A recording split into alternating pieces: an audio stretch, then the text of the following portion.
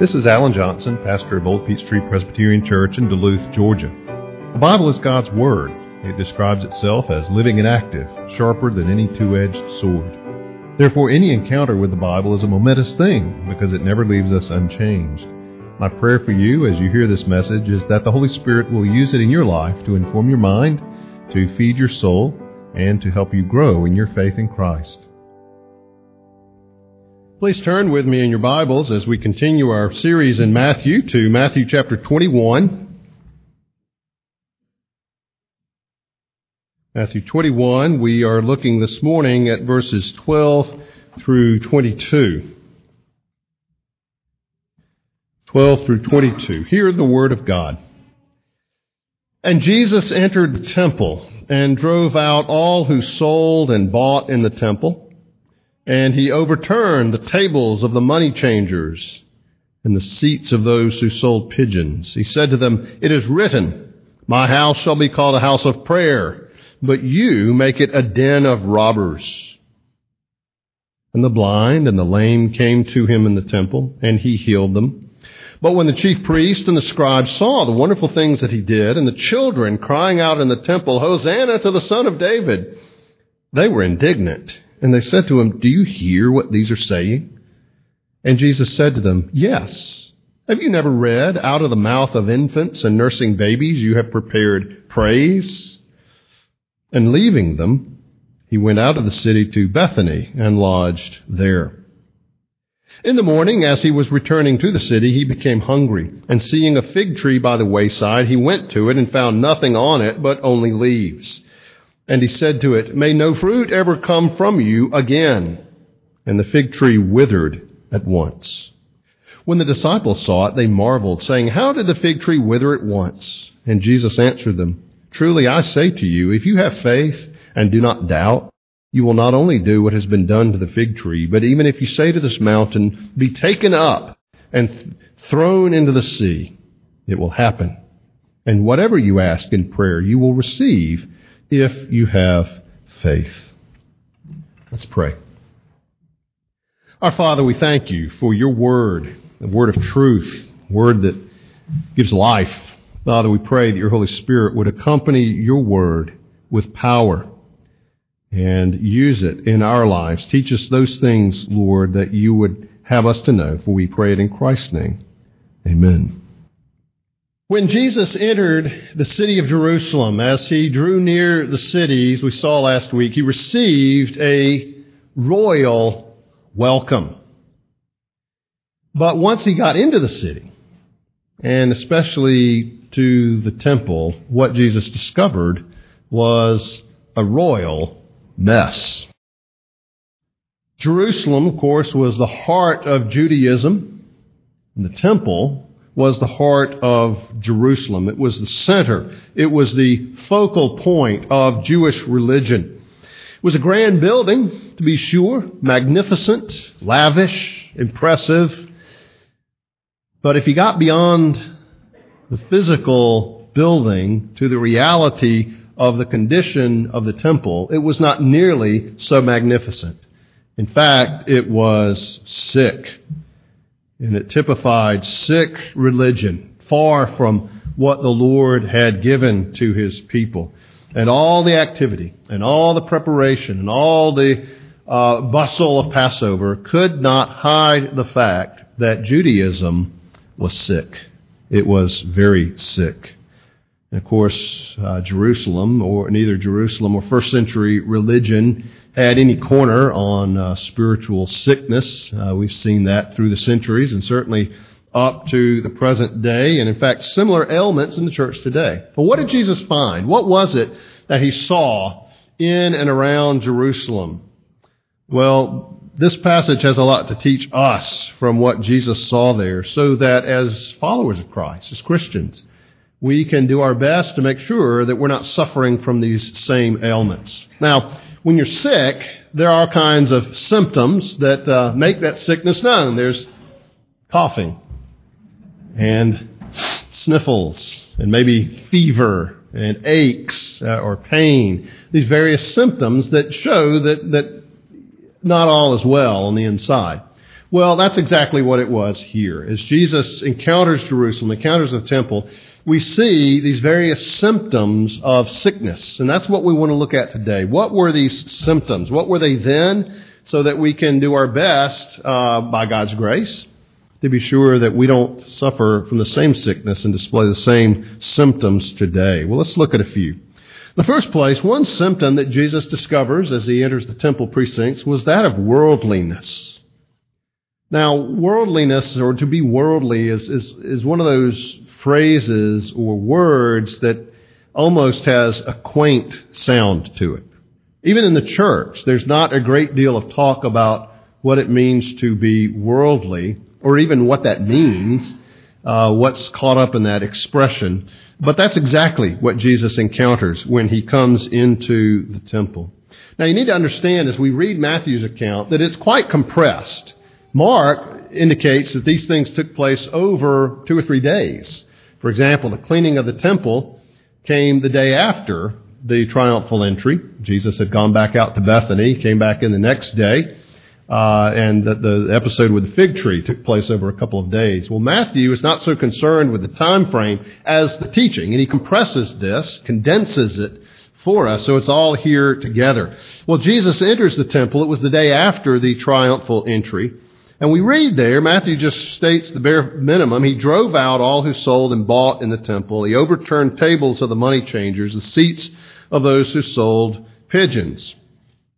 Well, what's the situation here? Well, Jesus comes in, and there in the temple, it's actually in the court of the Gentiles, he encounters what effectively was a street bazaar with the sound of animals, the clinking of money, the crowds bustling about. Now, that was a necessary function as people came in from all over to Jerusalem for the Passover. They needed to purchase the animals to offer the required sacrifices. They also had to exchange their Greek or their Roman money into the proper coin for the temple tax. And so it was necessary. It was a vital service, in fact, for people to be there to sell the animals, for the people to offer, to exchange the money so that they'd have the proper money to offer the temple tax. But there were a couple of problems with what was going on. One was, while they were doing something necessary, they were doing it in the wrong place. They were in the temple. They were in the court of the Gentiles. And Jesus was highly offended by that. And we see that in his expression that we'll look at in just a minute.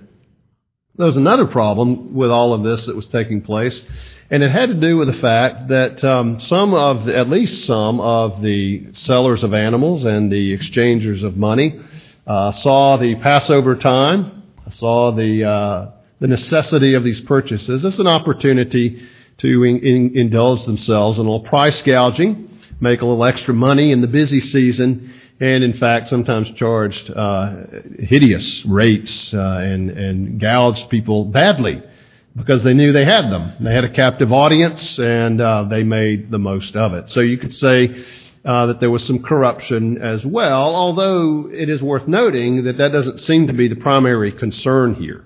Obviously, Jesus would not have appreciated that. Others didn't either. But that doesn't seem to be the prime concern. The primary concern was where they were.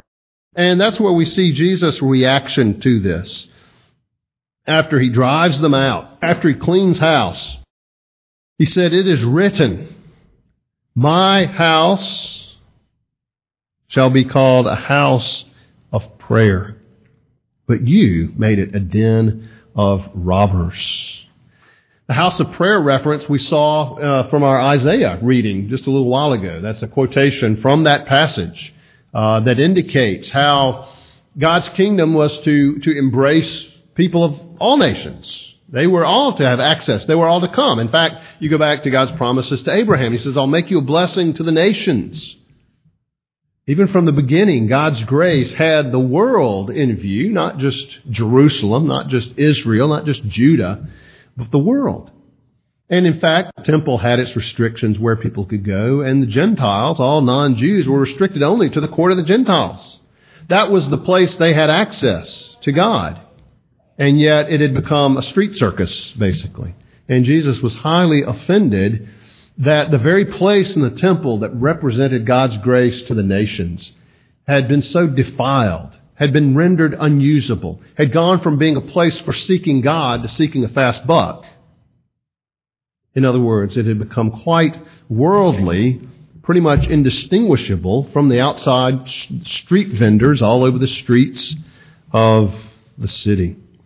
Well, the quotation, "You've made a den of robbers," is from Jeremiah 7. Some of you who've been here on Sunday nights may recognize that, where the people's confidence was in the temple. You know, the temple of the Lord, the temple of the Lord. How could God do anything other than bless us since His temple is here? And Jeremiah rightly points out that their whole view is that of superstition. You know, as long as they have the temple, as long as they go through this perfunctory routine, God must be pleased with them, even though they're worshiping all kinds of false gods. And Jeremiah says, no, remember Shiloh. Remember Shiloh with Eli and Samuel, an early worship place for Israel that had been destroyed and was nothing but rubble in Jeremiah's day. And said, you look at the temple, well, remember Shiloh. That was where God was worshipped. That was where God was served. It's nothing but rubble today. Don't put this misguided faith in the temple, even as you offend God by your false religion. You take the house of God and make it a den of robbers. It's possible, too, there's a little bit of a nationalistic pride here. You remember Barabbas? People called out for Barabbas to be released instead of Jesus, and the Gospels tell us Barabbas was, some translations say a robber. Other translations will say a revolutionary or an insurrectionist. The word robber could also mean that, insurrectionist, a Jewish nationalist. And it could also be here a hint of what Jesus is saying when He says the robber is not so much referring to the corruption, to the extortion, but saying you're investing the temple with this flaming Jewish nationalism where you see yourselves as the people and look out on all these Gentiles as dogs. Whereas in fact, God intended for His temple to be a house for all nations. And your Jewish pride is getting in the way of that. All of that's worldly. The money, the selling, the pride that excludes others, that's the world creeping into the people of God. The people of God acting like the world around them acts. That's worldliness. When the church, when the people of God begin to act in the same way as the world around them. Now, as we look at that, we say, well, how does that apply to us? Well, certainly we can have worldliness on a personal level.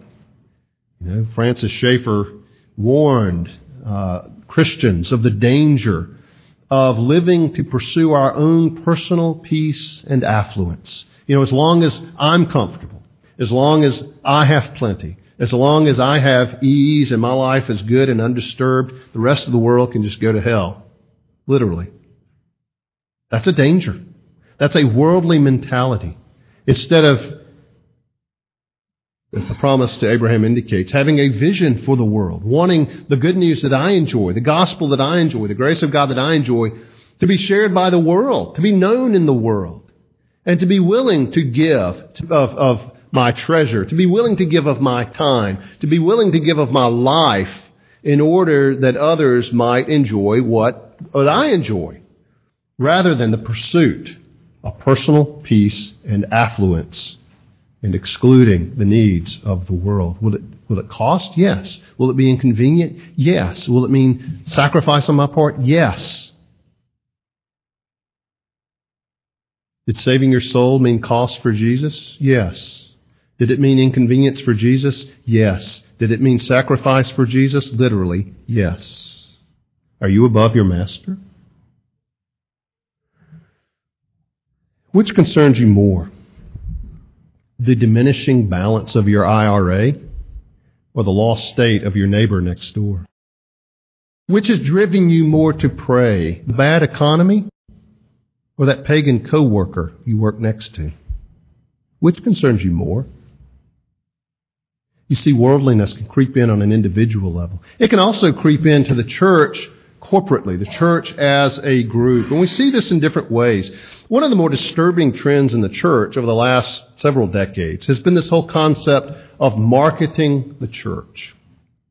to basically take ideas of business that are good and legitimate and necessary in business and transferring them over to the church so that we try to run the church like a business. Well, we've got to market. We've got to find out what the potential consumers out there, what we used to call unsaved people or non-Christians, what they want in a church. What would make them comfortable? What would be the kinds of things that would make unbelievers want to come to our church? And then be that. Rather than say, what do the Scriptures call us to be as a church? What is God's pattern for what we are to be and what we are to do and what we are to teach and to preach? You see, the danger is if you're so concerned about getting non-Christians inside the church, you begin to tone down the message. You begin to soft pedal the hard things in Scripture for fear that you might offend people. You see, our primary concern should not be how to get people in the doors of this building. It should be how to get people into the kingdom of God. And the motive is good. We get them in the church, they'll hear the gospel. But the problem is what you win them with is what you win them to. You don't do bait and switch on non-Christians. They're too smart for that. You can't say, well, we'll win them in with this, but then we'll turn around and hit them with the gospel. Because when you do that, they'll leave. Just like when you go, because something is advertised in the paper, and you go to the store and they say, oh, we're fresh out, but we have this. You say, oh, no, thanks. That's not what I came in for. Well, that's what non-Christians can do as well. Or they don't get offended because they find nothing to be offended about. And before long, you have a church that is more and more made up of unbelievers, unconverted people. So the whole idea of marketing the church and this pursuit of a false sort of relevance. If we just teach people how to have good families, if we just teach people how to succeed at work, if we just teach people how to deal with their inner fears. Title of a popular book, Your Best Life Now. That's never been the concern of the church. The concern of the church is your best life then. Not now, but heaven. This life is full of pain, it's full of suffering, it's full of difficulties and hardships at one time or another for all of us. But our eyes are fixed on Jesus. Our focus is on heaven. Our aim is toward glory. Too often, to quote the words of another, the concern of the church is not to preach Christ and Him crucified. It's to preach human nature and it improved. That's worldliness in the church. We lose sight of who we are to be, what we are to do, and the message we are to proclaim for fear of offending, because we want to draw a crowd, because we want to be liked. Going to use of other means than the means God has given us in Scripture, the preaching of the Word, and baptism, and the Lord's Supper, and prayer. You look at the book of Acts. Look at the amazing way the church grew. How did it happen? It happened through the preaching of the Word and prayer. And that's how we want to build the church. Not by pursuing wrong ideas of relevance, not by our own human efforts and ingenuity in marketing the church, not by might nor by power, but by God's Spirit. So the first symptom Jesus found was that of worldliness in the church. The second was blindness. Blindness, even among the leaders who should have known better. Look at verse 14. Ironically, it was the blind and the lame who came to Jesus in the temple, and He healed them there. What better place than there in the temple to be healed? But, verse 15, when the chief priests and scribes saw the wonderful things that He did, and more than that, heard the children saying, Hosanna to the Son of David. Now, it's kind of funny if you think about that, because the children, many of whom were there, participated in the triumphal entry or heard the crowd shouting, Hosanna to the Son of David. And children pick up what they hear and they say it too. And so these children see Jesus there in the temple and they're still echoing what they heard yesterday. They're still fired up about it. Hosanna to the Son of David. Just repeating what they'd heard. And the chief priests and scribes are offended. They said, they were indignant. They said, do you hear what these are saying? As if there's something wrong with it. And Jesus said, yes. Have you never read, which is a favorite expression of His, when He counters the ignorance and blindness of the leaders, out of the mouth of infants and nursing babies you have prepared praise? That quotation from Psalm 8. Don't you read your Bibles? Don't you know what it says? Don't you see that this is being fulfilled right here before your eyes and you don't see it? That's the tragedy. Yes, the people were blind, but it was in large part because their leaders were blind. And you know, Jesus constantly tangled with the religious leaders of the people who opposed him, who were blind to who he was and blind to what he came to do. As we'll see in the not too distant future, in Matthew 23, those woes that Jesus pronounces on the scribes and Pharisees. But there's this blindness, this failure to recognize that the Scriptures are being fulfilled right in front of them, and they miss it.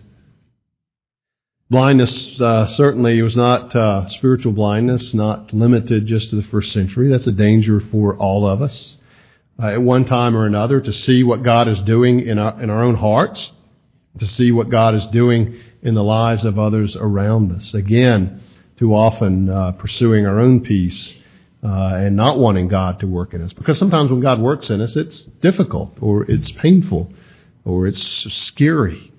And yet God is at work. But we don't want to be like these leaders who missed it, who missed what God is doing. That's the third symptom of sickness here, and it has to do with this fig tree. And it is the sickness exemplified by hypocrisy. This fig tree is in large measure about hypocrisy. Let's see what happened. Well, Jesus leaves in verse 17, goes back out to Bethany, where he apparently was staying with Mary and Martha and Lazarus. And in the morning, he was returning to the tree. He became hungry. And seeing a fig tree by the wayside, he went to it and found nothing on it but only leaves. And he said, "May no fruit ever come from you again." And the fig tree withered at once. Now, that doesn't mean immediately, because Mark tells us that they encountered it the next day and it was withered. But even from one day to the next, for a tree to wither to that extent is amazing. And the disciples were amazed and comment on it. How did this happen? And Jesus gives these words in verse 21 and 22 that, if you have faith, if you don't doubt, you can do this. Or even if you say to this mountain, probably referring to the Mount of Olives, which they were on, be taken up and thrown into the sea, it will happen. And whatever you ask in prayer, you will receive if you have faith. Now, obviously, Jesus was not giving them a blank check to fulfill every desire they've ever had. That's not the point. Jesus' withering of the tree was to make a point, which we will see. And in fact, while none of the disciples ever did anything as pointless as lifting a mountain and throwing it into the sea, metaphorically they did that. You read the book of Acts. You read how the gospel spread. You read how the gospel went in Jerusalem and then to Judea and Samaria and then to the ends of the earth and to Rome itself, and the things that happened. And the things that have happened over the centuries since, as God's people have called out on him and God has answered and done the impossible time and time and time again. And you see how Jesus' words here are fulfilled. You see, the heart that is in tune with the Spirit of God will pray the things that are desired by God, as we desire them too. And God promises his power to do the amazing, to do even the impossible. But what was the point of the tree? Why would Jesus do something that seems so petty, so spiteful? And this is unusual, that he would curse some otherwise innocent part of his creation in this way. Some have said, well, it wasn't even the season for figs. Why should he hold the tree accountable for not producing figs in its season? Well, in fact, it may have been early, and yet it's possible for figs, because the Gospels note the tree was in leaf. And the leaves accompanied the production of figs. Now, granted, early on, they may not have been fully ripe, but they could have been eaten, especially if someone was really hungry, wanted something to eat. And so Jesus sees this fig tree, sees the leaves, and so goes looking for figs, but finds no figs. And so he curses the tree. It never produces fruit. In fact, it withers. What's that all about? Well, some have said that the tree represents Israel in its unfruitfulness, and Jesus curses it for its unfruitfulness. That's true, but it's only part of the truth. The tree, with its leaves, was advertising fruit. And yet, upon further inspection, there was no fruit. And so when Jesus is cursing the tree, he's essentially using that as a symbol, cursing Israel for its hypocrisy. of proclaiming to know the truth, of proclaiming to be the way, and yet not delivering on those promises. So that when people did go to Jerusalem, even if the court of the Gentiles was open to them, promising life, promising God, promising relationship with Him, the very blindness of the leaders indicates that they would not deliver what they promised. And that's a huge danger for us as a church, because we need to promise the right thing. We need to promise what we can deliver. That's a danger you see today. Too often, the prosperity gospel, which often only prospers those who proclaim it on TV, is a real danger. You promise people these things. You know, if you trust God, if you pray, if you send us all your money, God's going to bless you. And what if He doesn't? What if your life only gets harder? Well, it leads to disillusionment.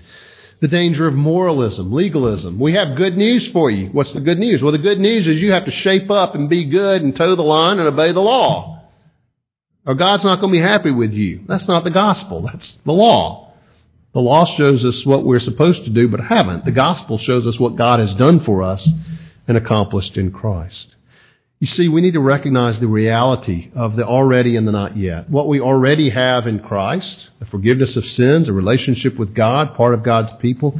But what we do not yet have, of living in a place of glory, free from sin, free from pain, free from sorrow, free from financial difficulties, that's to come. We don't already have that.